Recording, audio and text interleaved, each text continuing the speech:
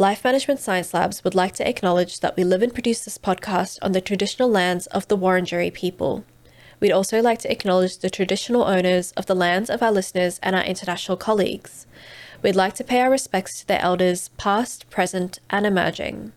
Hello and welcome to Reloscope, the Relationship Science Insights podcast produced by LMSL, the Life Management Science Labs.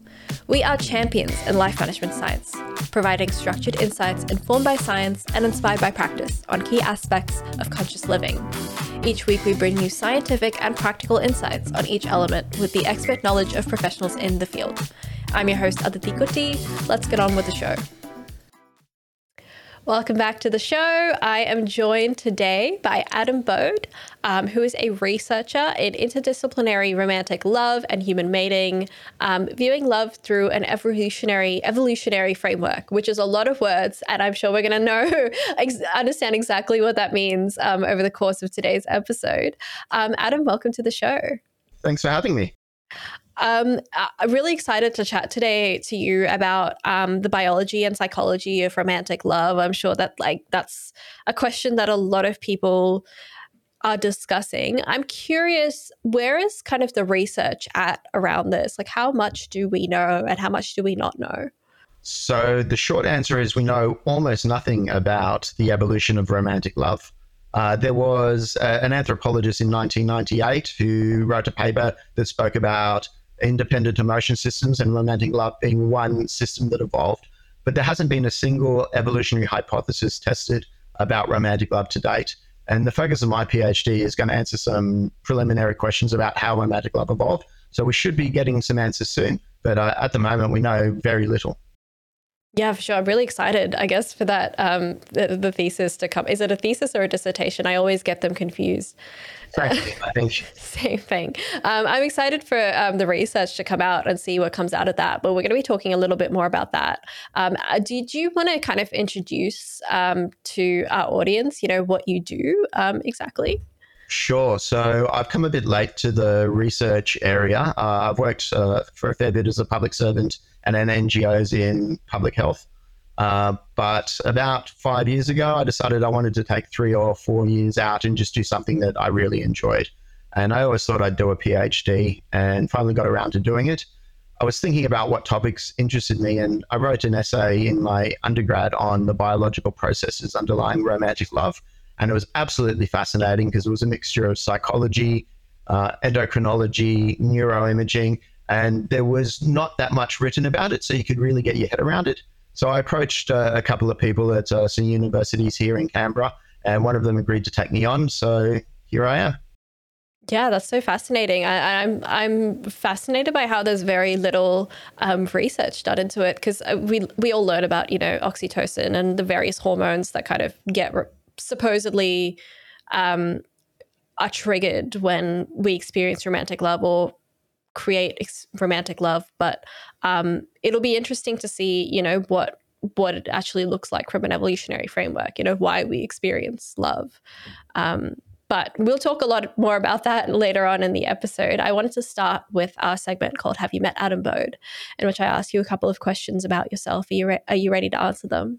Absolutely. Fantastic. So what is your favorite book? So I have to admit, since I started my PhD, I haven't read a single book for pleasure. And prior to that, I probably only read 1, maybe 2 books a year. So I'm not a prolific reader. But about 15 years ago, twice I read The Picture of Dorian Gray by Oscar Wilde. Absolutely beautifully written. Occasionally goes off on tangents describing the environment, but it deals with dark issues of contrast and morality and deception. It's got twists and turns. It's absolutely amazing. Everybody should read it. Yeah, no, I so agree. Oscar Wilde is one of my favorite writers as well. I just think, even though he's more than 100 years now since he's been published, it's still so gripping. I find his stories. Often with older stories, it's like the language can be a bit dense and it's difficult to get into. Very much so. For sure. What about a movie? Favorite movie of yours?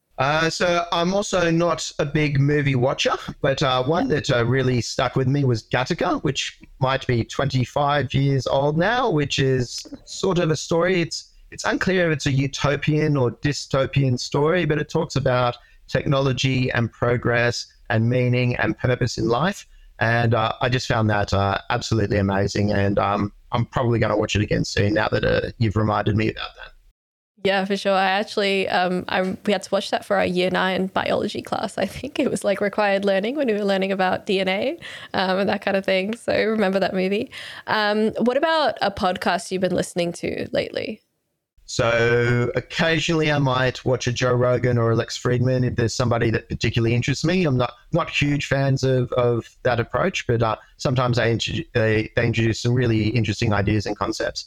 But the one I listen to most regularly is a comedian from America called Tim Dillon. He's very irreverent, a bit vulgar at times. It's definitely not everyone's cup of tea, but he's very insightful.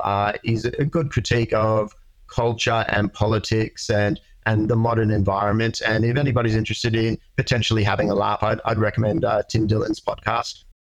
All right, Tim Dillon, one for the list. What about a famous role model that you've looked up to?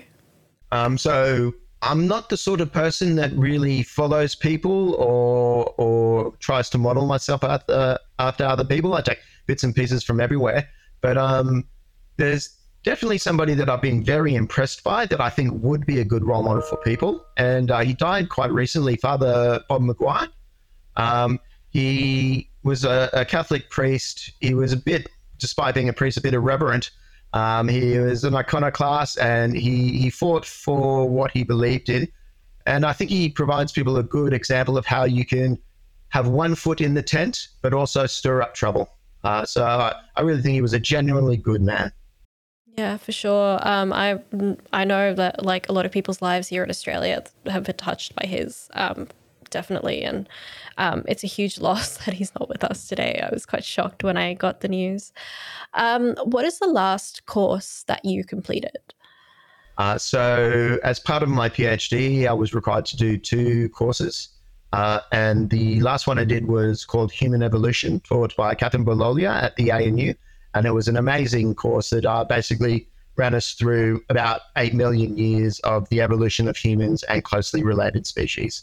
It really helped cement my understanding of evolution and develop my understanding of evolutionary theory. Sure. How long did it take you to learn about 8 million years of human evolutionary history? Like all courses, they crammed it into about 4 months. Wow. And, obviously, we didn't get everything, but I got enough to really develop an understanding, a basic understanding of what's going on. Yeah, for sure. That's really awesome. Well, thank you for sharing all of that with us. We've gotten to know you a little better now. And now we can move on to, I guess, the main point of our episode today, which is looking into the biology and the psychology of romantic love. I wanted to start very broadly. How would you define a relationship? Sure. So I guess at its most basic concept, it's simply the sum or culmination of interaction between 2 or more people. If you're talking about romantic relationships, it would essentially be the same thing, but I think there would need to be a mating motivation behind both or any number of people within the relationship.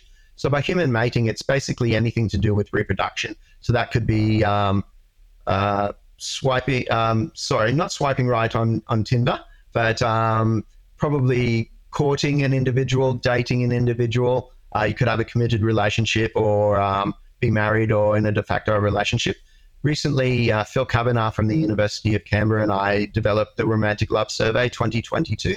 And it's the largest survey of people experiencing romantic love in the world. And we categorized romantic relationships into 4 groups. They were dating, committed and not living together, committed and living together, or married and de facto. And I think that's a good way to demonstrate that romantic relationships can take multiple forms. Yeah, for sure. Where does queer relationships kind of fall into this if you're talking about like mating or reproductive kind of purposes? So using an evolutionary perspective, homosexuality is a bit of a conundrum because most of our theory revolves around the fact that adaptations evolved to promote reproduction or survival, and homosexual relationships tend not to develop offspring. We're a bit unclear. To date, there's only been one study of romantic love and homosexuality, and they found that the neural structures involved in romantic love were the same whether you were straight or gay. I'm currently working on a paper with some very smart people to look at whether sexuality influences the intensity of romantic love, commitment, or how obsessively we think about our partners. We haven't got the data on that yet, but I'll be sure to make that public, and maybe I'll send you an email when that's out, because that might interest some of your readers. No, for sure. I would be so keen to read up on that myself. Even if the readers are not interested, I'm sure the readers will be interested. That sounds really cool. I'd love to know more about that. But yeah, for sure. Do you feel like relationships still hold the same kind of meaning and structure as they did maybe decades ago? So I think the short answer to that is yes, but it's not an unequivocal yes. So over the past 60 years, we've seen a number of really significant changes in the way society is structured and functioned, at least in the developed world. So since about the 60s, we've seen this massive increase in the social and economic empowerment of females. And that has fundamentally changed the dynamics when you're looking at relationship formation and maintenance. So now that women are much more independent, in some locations are earning more than men, tend to be more educated than men. Women are increasingly finding fewer and fewer males to be suitable dating partners. And so this has resulted in an increase in the number of singles at different age ranges. There's also been the advancement of technology. So, I mean, online dating has totally changed the game. And what people are looking for now, at least at the initial stage, is much more superficial. That being said, I would suggest that romantic relationships as we understand them today first started to evolve anywhere between 6 and 8 million years ago. The functions they serve, the general purpose they serve in reproduction has been relatively stable across that time period. And while they may look different today than they did in the 1960s or 50s, I think generally they serve the same purpose of binding two people together so that we can have an easier and more enjoyable life. For sure. What exactly is romantic love? Like how do you define romantic love of itself? Sure. So there's been a number of attempts to define romantic love. I come at it from a biological perspective, and in 2021, Jeff Kushnick from the ANU and I wrote a review of the biology of romantic love, and it included a new definition that we propose. It's a bit not convoluted, but it's a bit long, so I'll walk through each step as we go. So it's essentially a motivational state associated with a desire for long-term mating. So it guides our behavior and it makes us do certain things for the purpose of establishing a long-term relationship. It's associated with a range of social, genetic, hormonal, and neurological activity. So there's a whole range of, well, not as many studies as you might think, but there's a number of studies looking at the biology of romantic love. And we can see that it manifests in a particular way in the brain, in the body, and psychologically as well. It's associated with a range of cognitions, emotions, and behaviors. So all the psychological processes are involved. And it can serve a range of reproductive functions. So mate choice, which is basically choosing our partner that we want to spend a long time with. Courtship, sometimes we fall in love with people we're not in a relationship with, and it promotes us pursuing that person. It plays a role in sex. People who are in love have a lot more sex than people who are not in love. And it also serves a pair bond formation role, which is basically building the relationship between two people so they can establish a long-term relationship. It is a suite of adaptations and byproducts. So it's quite complicated and complex. It's not just like a single behavior, and it evolved relatively recently in human history. Right. What do you, sorry to interrupt. Like, what do you mean by relatively recently if we're talking about like 8 million years or so? Yeah, so 6 to 8 million years ago. You've got to remember mammals have been around for about 200 million years. Humans have been around for the vicinity of hundreds of thousands of years. Homo sapien has been around for the vicinity of hundreds of thousands of years. And there was a progression from about 6 million years ago, give or take, till modern humans, where this suite of adaptations and byproducts was evolving. I'll just would like to add, though, romantic love is most commonly associated with the early stages of a romantic relationship, but it most definitely exists in the absence of a romantic relationship.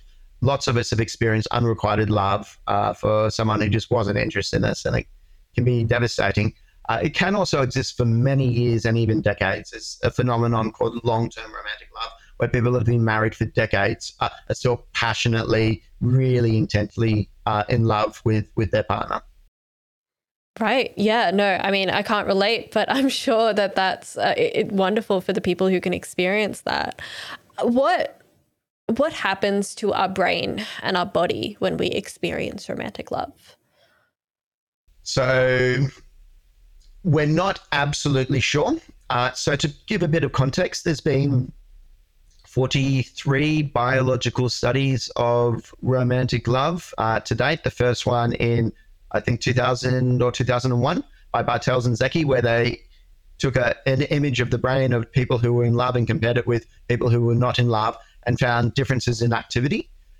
Essentially, there seems to be an upregulation or a downregulation of a variety of systems. So we know most about the neural activity, and it seems that there are changes in activity in regions related to reward and motivation, to emotions, to sexual desire, and to social cognition, as well as some higher order activity. Most of those regions I discussed are actually quite low and evolutionarily old. So it has been equated to a drive state like thirst or hunger. I think it's probably far more nuanced than that, but the general sentiment is probably valid. Physiologically, we're much more uncertain. So endocrinological studies, so testing hormones from blood or saliva, are notoriously noisy. And there haven't been enough studies to really get a firm understanding of what's going on there. But there seems to potentially be some implication that serotonin is involved or testosterone is involved, which may play a role in increased sexual appetite. And another neurohormone called nerve growth factor, which is associated with plasticity, which probably makes our brain flexible and allow to undergo all these changes.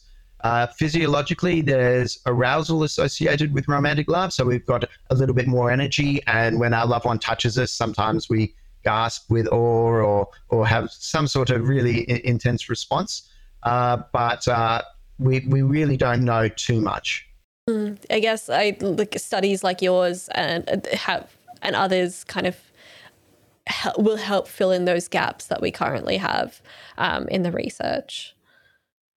Fingers crossed. A big part of what I'm trying to do is develop theory that's going to guide future research. So while I might not specifically be testing people's blood or imaging people's brains, I am hoping to provide a literature that is going to guide that sort of research in the future. Yeah, for sure. And I assume the answer for this is much more complicated than the question is. What are the current evolutionary theories that might explain our capacity for romantic love? Like, what do people think? Why do people think that might be? So there's really only two evolutionary theories of romantic love. And the first was postulated by Helen Fisher in 1998, before a single biological study of romantic love had actually been undertaken. She essentially argued there's three distinct emotion systems: the sex drive, attraction, and attachment. And each of these evolve separately and interact. She argued that attraction system, which was designed to focus our energies on a preferred mating partner, is essentially romantic love. Now, that's 25 years old. It hasn't kept up with the literature. It was pretty simplistic to begin with. So recently, I have advocated for a theory which is called the theory of co-opting mother-infant bonding, which essentially argued that originally what mammals had was love that a mother feels towards their baby. At some point, there was a mutation, and this love that a mother feels towards their baby was replicated, But instead of making us feel love towards our baby, it made us feel love towards a potential romantic partner or a romantic partner. It mixed with a number of other brain activities like sexual desire. And over the spans of millions of years, it evolved into what we currently consider romantic love. I guess that kind of makes me wonder, the love, I guess, what is that, filial love between a mother and a child? Does that look the same biologically to romantic love? What is the difference? So there are some similarities, and there's actually been a number of studies looking at maternal love and romantic love and comparing them. And there's in fact been two things called meta-analyses, which is when a study pools a whole group of other studies together and gets sort of like, not technically, but roughly the average of what's going on. So we get a good evidence base. And there was recently one done by Shelley Shi and colleagues in Taiwan that compared, I think, 9 or so neuroimaging studies. And they found one primary similarity, which was activity in the left ventral tegmental area, which is a region very low in the brain that plays a big role in reward and motivation. There have been a number of other studies that have found a number of other similarities between maternal love and romantic love, and these involve deep structures involved in reward and motivation that are associated with both dopamine and oxytocin activity. What I guess, kind of talking about maternal love and also bringing in other kinds of love like platonic, familial, all of those forms, like is there any research on, I guess, the evolutionary reasons for those as well? So an Oxford evolutionary anthropologist named Anna Manchin, I think I'm pronouncing her name correctly, has recently written a book called Why We Love, which talks about love generally, different types of love. There's 7 or 8 different types that she goes into. Love for our pets, for example, is one that she spends a whole chapter on, essentially.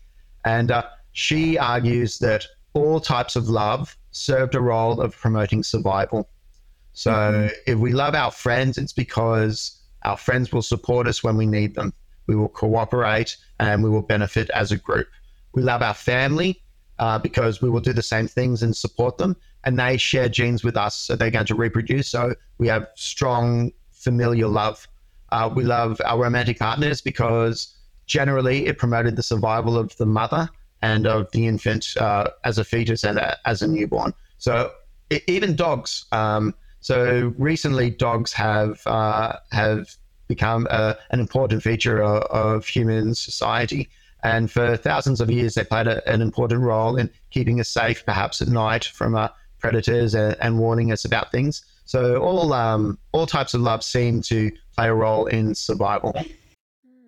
That kind of reminds me, and this might be outside of the bounds of your research and you might not be aware of it, but do animals also experience romantic love the way humans do? Because you were talking about, how like humans definitely have experienced it. It's kind of evolved during our time on Earth, but do other mammals or perhaps non-mammals also experience romantic love? So you're definitely not the first person to ask me that. And not too long ago, I gave a presentation at the laboratory of a famous researcher named Karen Bales. And I spent 10 minutes talking about whether I thought animals experience romantic love. So essentially, romantic love, one of the functions it serves is pair bond formation. So a pair bond is like a long-term relationship where, like a married couple, they're in a pair bond, for example.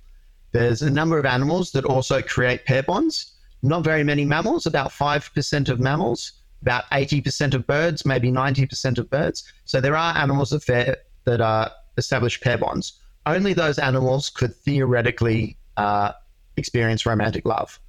Now, the characteristics of human romantic love, I think, is quite nuanced and probably involves a greater variety and out of necessity specific characteristics. For example, when we reproduce, women are only fertile for a certain period of time each month. So there's a need for sex to occur over very long extended periods of times. Some animals copulate once and they're pregnant, and that's it. They come into heat. It's very obvious, and that would occur. So in humans, we've got this ongoing sexual desire. So I think there's enough differences between humans and other animals in terms of how our pair bond formation looks that you could argue that romantic love's a uniquely human thing, but there are similar things in other species. That's fascinating. I feel like I could have a whole episode just on like that question alone. You talked a little bit about, the endocrine system and how that tends to, I guess, dominate discussion about romantic love. What exactly, like what hormones are triggered by romantic love, and or I'm not sure which, actually that's a great question, which comes first? Is it the hormones that create the romantic love, or is it kind of the need, the evolutionary need that might trigger those hormones? Like what is it, chicken or the egg, I suppose? Sure. So the short answer is we don't know for certain, but we know from decades of research in other social processes that neural activity results in certain behaviors or cognitions or emotions. That being said, the experience of romantic love probably has some sort of feedback loop that reinforces this. So if dopamine is promoting me to engage in interactions with the person I love, and my loved one then engages with me, that also triggers dopamine, which might reinforce it. So like I said previously, there's not enough endocrinological studies for us to really certain about what's going on, but it seems pretty clear that there's three neurotransmitters or neurohormones that are almost certainly involved, well, certainly involved in my opinion, and that is dopamine, oxytocin, and endorphin, which is like a type of opiate that the body creates.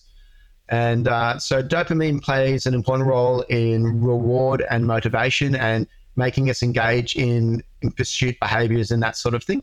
Oxytocin, which has been referred to as the love hormone, which to be quite honest, I don't really like the name of, and I'll explain why momentarily, it is associated with making us prioritize the stimulus from our loved one. So it plays a role in giving everything to do with our loved one a special meaning. We prioritize our loved one. They're the most important person. We pay attention to our loved one. We remember things about our loved one. Oxytocin plays an important role in that. It also seems to play a role in the calming effect of reciprocated romantic relationships that people write poetry about, for example. There's also endorphin, particularly beta endorphin. And that is associated with the formation and maintenance of, the formation of these pair bonds that occur. So I've spoken to people who have experience with heroin, for example, and a number of people with heroin use issues describe their relationship with heroin like falling in love with the drug. And so we think there's probably very similar mechanisms that are going on in romantic love and drug abuse. And when we break up, I don't know if you've ever experienced a breakup. I've experienced a breakup that was unwanted, and it's absolutely devastating. And that triggers a sort of state akin to a withdrawal from drugs as well. So we know a bit about what's going on, but we're still at the very early stages. And, it's going to take another 50 years to really understand what's going on. Yeah, for sure. I totally agree with, I guess, that idea of a withdrawal. It's like your brain really struggles to kind of readjust to life without a loved one that you've probably lost against your will. So yeah, that makes actually a lot of sense now that you put it that way. I guess my final question is this: we have this concept of like chemistry, chemistry with another person. What is that? Is there any kind of biological or evolutionary explanation for that? Like, does that factor in your studies at all? So I don't look at chemistry, but I know there's a little bit of research around. Thinking about it, I mean, chemistry we can have with a romantic partner, or we could have with a friend or a family member. We get along really well. It's basically that sense of a positive social connection. There's a large body of research on interpersonal interaction, And what I suspect is that chemistry is a combination of two factors. It is an ease of interaction. So we find engaging with the person easy to do, and also an attraction component. So we find the interaction appealing and pleasing. So in terms of what causes it, I think there's a lot of luck involved. It's very rare that I have chemistry with someone I go out on a date with, but it does happen. And I'm sorry, I can't really answer too many more questions about that. Yeah, no, that's totally fine. I think that kind of like at least sets a baseline for people to go and look into it further if there is anyone doing research on that out there. But that kind of brings us, I guess, to the end of this main segment of our show, and we might move on now to practice and habit experiment debrief, where we talk a little bit about how to put what we've discussed into practice. So, Adam, what is a practice that you would do yourself or you would like to recommend to other people to improve, I guess, let's not use the word chemistry, but maybe to tap into their romantic relationship a little bit more? Sure. So I've recently read a paper by some really smart researchers out of the University of Wrocław in Poland that were looking at affectionate touch and love. And they unsurprisingly basically found that the more love you experience for a partner, the more likely you're to engage in affectionate touch. Now, obviously, when you're in love, it's going to motivate you to touch your partner more in an appropriate manner that both of you are happy with. But I suspect, like I mentioned before, there may also be this feedback loop. We know that physical touch is associated with oxytocin activity, probably dopamine and even endorphin activity. So if you're touching your partner regularly in an appropriate manner that both people are happy with, it may help to reinforce those bonds that you've already established or in the process of establishing.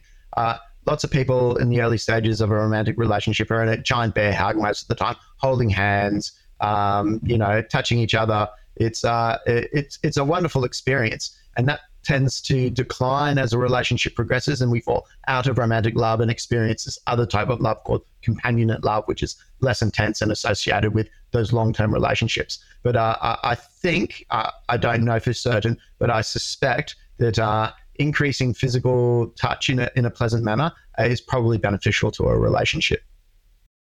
How would you go about that?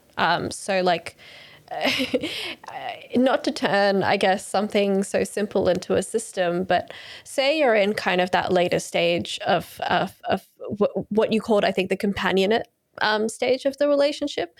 Say you're in that part and you're kind of trying to keep things alive and remind your partner that love is still there. You know, how would you go about doing it? Sure. So a stereotype of the companionate love that we experience is two people who have been together for many years, sitting on a couch together, watching TV. Now, they're sharing an experience, which is probably positive. There's nothing stopping them from just holding hands at the same time. This is a very simple process.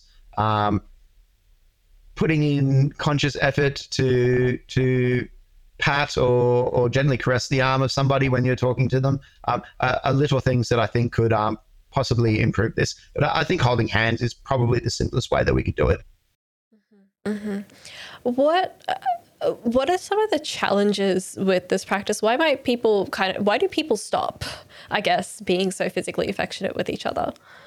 So we don't know for certain, but I suspect it's because we no longer experience romantic love, and romantic love promotes us engaging in that sort of physical interaction. It may have evolutionary roots in grooming behaviors that some of our chimpanzee and related ancestors do, but there's no doubt that physical touch is beneficial, and it does seem to dissipate with length of romantic relationship.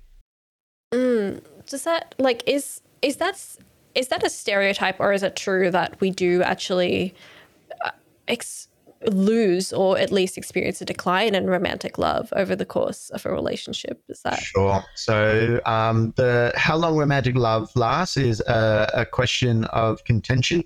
So the original postulation was that it could last up to about 3 years. That was by an author named Dorothy Tenoff, who wrote a book on the topic in the late 70s. A couple of biological studies have found that 12 to 24 months after initial blood tests, the characteristics associated with romantic love had returned to normal. I've got data from the Romantic Love Survey 2022 that shows a steep fall off in the number of people experiencing romantic love after 2 to 3 years. So generally, romantic love does not last forever. It transitions into companionate love, which is just as valid and just as important, if not more important, in romantic relationships. But this concept of long-term romantic love is relatively rare. That's really fascinating, actually. It's kind of, as someone who kind of struggles a lot with romantic relationships personally, it's kind of comforting to hear that like romantic love isn't meant to be permanent, or for the majority of people, it's not kind of a permanent thing. It is meant to drop off after a while.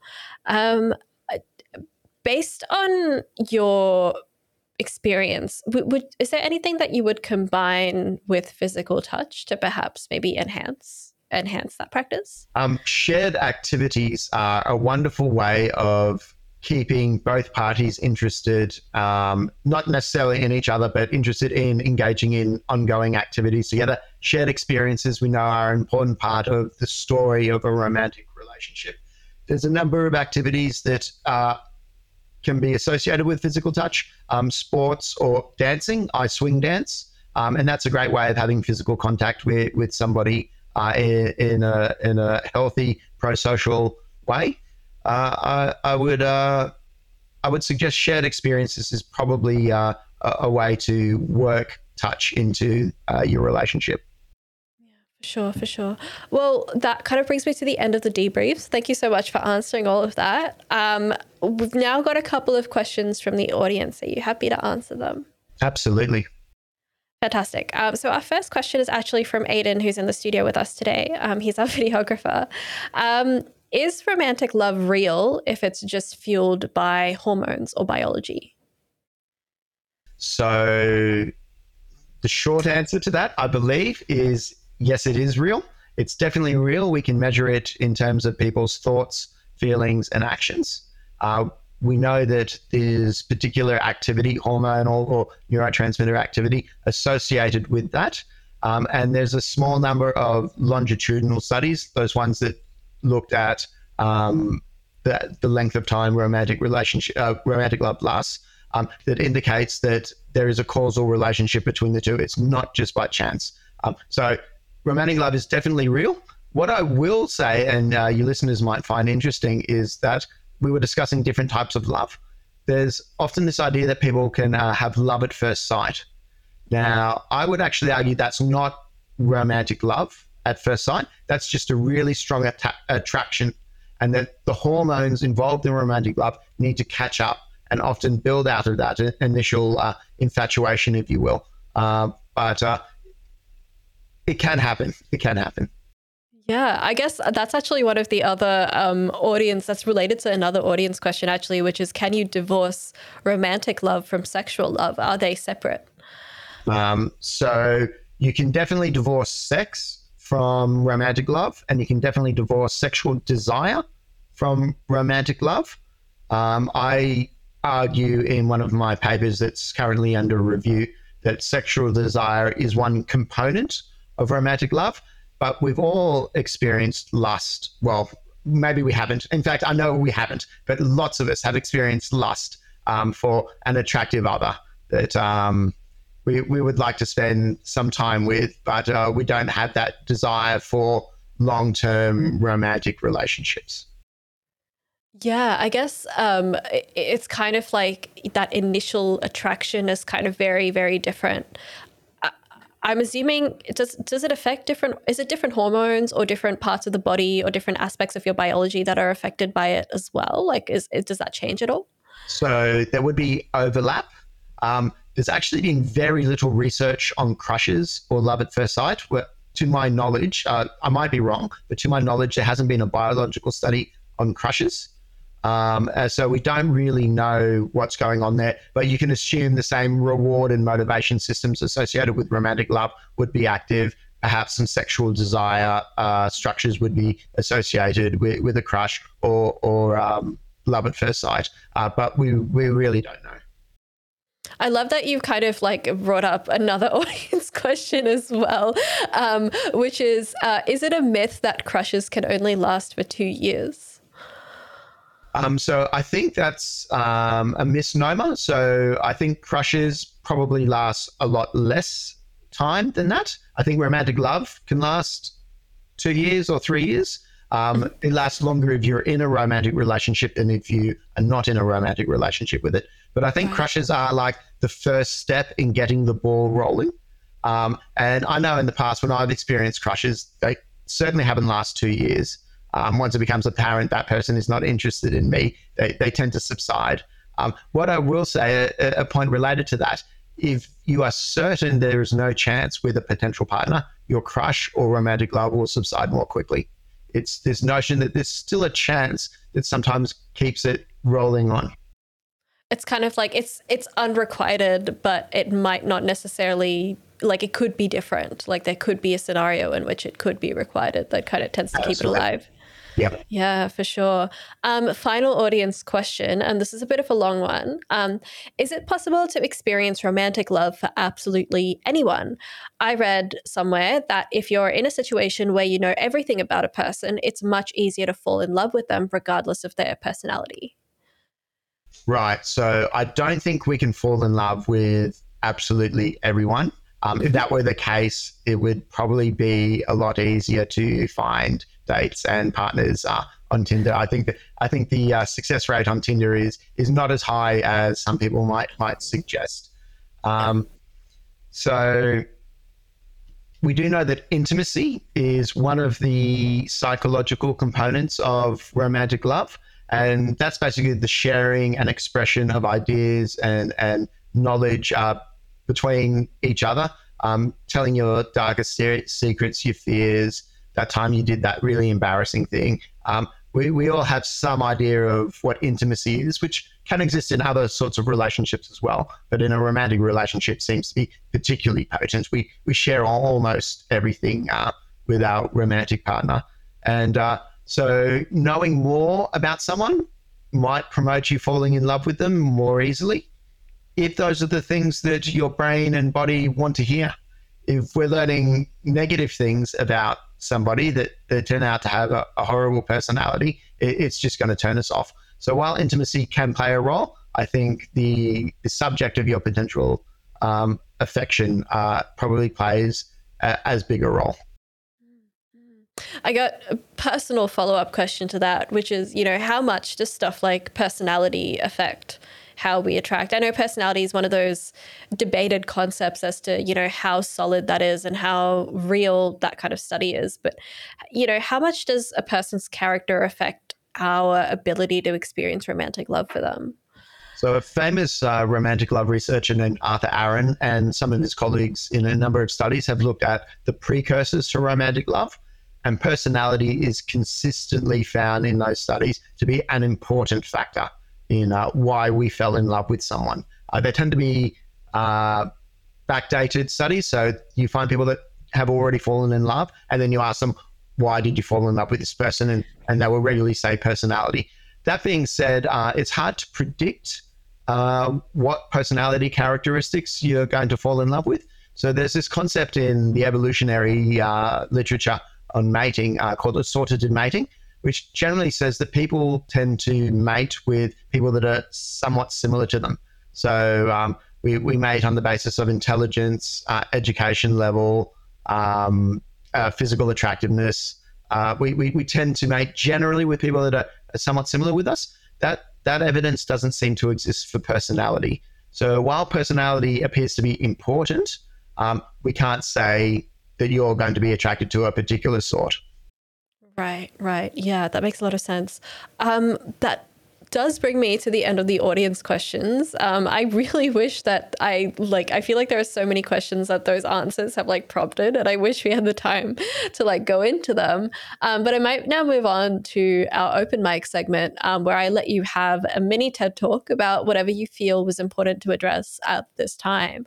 So Adam, what did you have to kind of say during this point? Sure. So I'd just like to let your listeners know that applying an evolutionary lens to modern human behavior is very useful and sometimes very beneficial to understanding how the world works. So I do it in the context of trying to understand romantic love. And applying an evolutionary lens means that the findings can be placed within a context. We understand why things are the way they are and how they got there.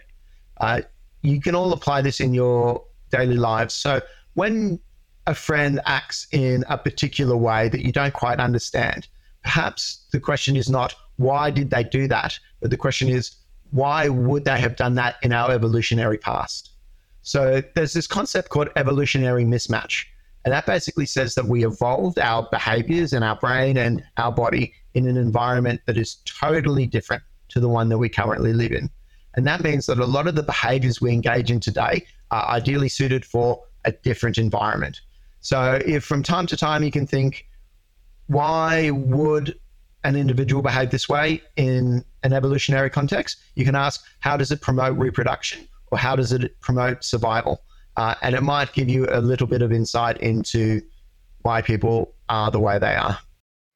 Yeah, that's fascinating. Is there, how long does it take us to adapt to new situations? I'm assuming it's a few million years often. Is that? So there's studies from fish that show it can happen in, I think, a few generations. I think for humans, we're talking quite a number of generations. But really all that's required is a mutation or a trait that manifests, or the environment changes, and the people that have a particular trait live longer or are more attractive. With humans, nobody really knows, but we're talking many generations for this to occur. Certainly, we haven't evolved much, if at all, in the last 1,000 years or so. Yeah, wow, that's so fascinating. Again, I could talk about this for hours, but I feel like this is kind of the reasonable conclusion of our episode today. Where can people find you? Sure. So I've got a website. It's adambode.net, ADAMBODE.net. And I've just got a little blurb about myself, as well as information about the data set I've collected. And basically, if you want to get in contact with me, you can send me an email, or I'm also on Twitter. It's AdamBode4.